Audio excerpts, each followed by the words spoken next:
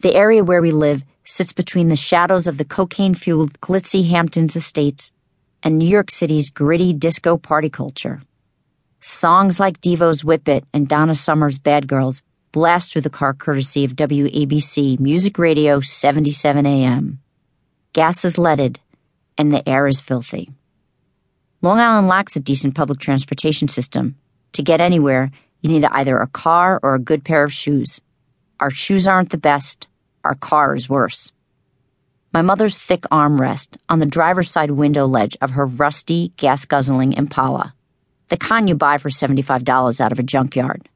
Her wild hair blows around the car as she flicks her cigarette into the sticky July morning. The ashes boomerang back and through the window, threatening to fly into my eyes and mouth in frantic gusts. Squinting tightly and pursing my lips hard, I know better than to mention it. My 7-year-old baby sister Rosie, our brother Norman, who's 12 but still passes for an 8-year-old when we sneak into movie theaters, and me, Regina Marie Calcaterra, age 13, personal facts and well accustomed to giving to strangers like social workers and the police, are smushed into the back seat. Like most of our rides, the car suffers from bald tires, broken mirrors, and oil dripping from the motor. If I lift up the mats, I can see the broken pavement move beneath us through the holes in the rear floor. We rarely travel the main roads like the Southern State, Sunrise Highway, or the Long Island Expressway. For Cookie, that's what we call my mom, the scenic route is the safest because she's always avoiding the cops. Cookie has more warrants out on her than she has kids, and there are 5 of us. Her offenses, where to start? She's wanted for drunk driving with a suspended license and an unregistered vehicle, stolen license plates, bounced checks to the landlord, utility company, and liquor store totaling hundreds of dollars, stealing from her bosses on the rare occasion she gets work as a barmaid, and 4-hour truancy. And if there is such a thing as a warrant for sending her kids to school with their heads full of lice, we could add that to the list too. In the car, we don't speak. It's not by choice. It's actually impossible to hear one another above the loud grunting of the Impala and its broken muffler. Embarrassed by the car's belches, I slumped down in the back seat. In the front seat next to Cookie, my older sister Camille's doing pretty much the same thing. But if our mother detects our attitude, we'll find ourselves suffering nasty bruises. The only comfort is the physical space we now have to actually fit in the car without piling on top of one another as we had to for years. That's thanks to the fact that, at age 17, our oldest sister Sherry has finagled an escape by moving in with her new husband and his parents, since she's expecting a baby soon.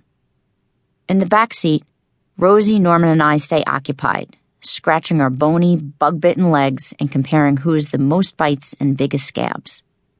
We take turns pointing to them as Rosie uses her fingers as scorecards to rate them on a scale of 1 to 10. There's never really a winner. We're all pretty itchy. None of us bothers hollering to ask where we're going. With all our belongings packed in garbage bags in the trunk, we know we're headed to a new home. Our short-term future could take many forms: a trailer, a homeless shelter, the back parking lot of a supermarket, in the car for a few weeks, in Cookie's next boyfriend's basement or attic, or dare we dream, an apartment or house. We know better than to expect much. To us, running water and a few old mattresses is good living. We've managed with a lot less. Most girls my age idolize their 16-year-old sisters, but Camille is my co-captain in our family survival. She's the only person in my life who's totally transparent, and we need each other too much for any sisterly mystique to exist. For years, the two of us have worked to set up each new place so that it feels at least something like a home, even though we never know how long we might stay there. We just rest easier knowing, at nightfall, that the younger ones have a safe spot to rest their heads, together, without Cookie, if we can control that. Cookie puts the brakes on our wordless games when she pulls into a semicircular driveway, gravel crunching under the tires. We're met by the image of a gray, severely neglected 2-story shingled house surrounded by dirt, dust, and all weeds. There are no bushes, no flowers, no greenery at all, but the lack of landscaping draws a squeal from me. No grass! Rosie and Norman smile and nod.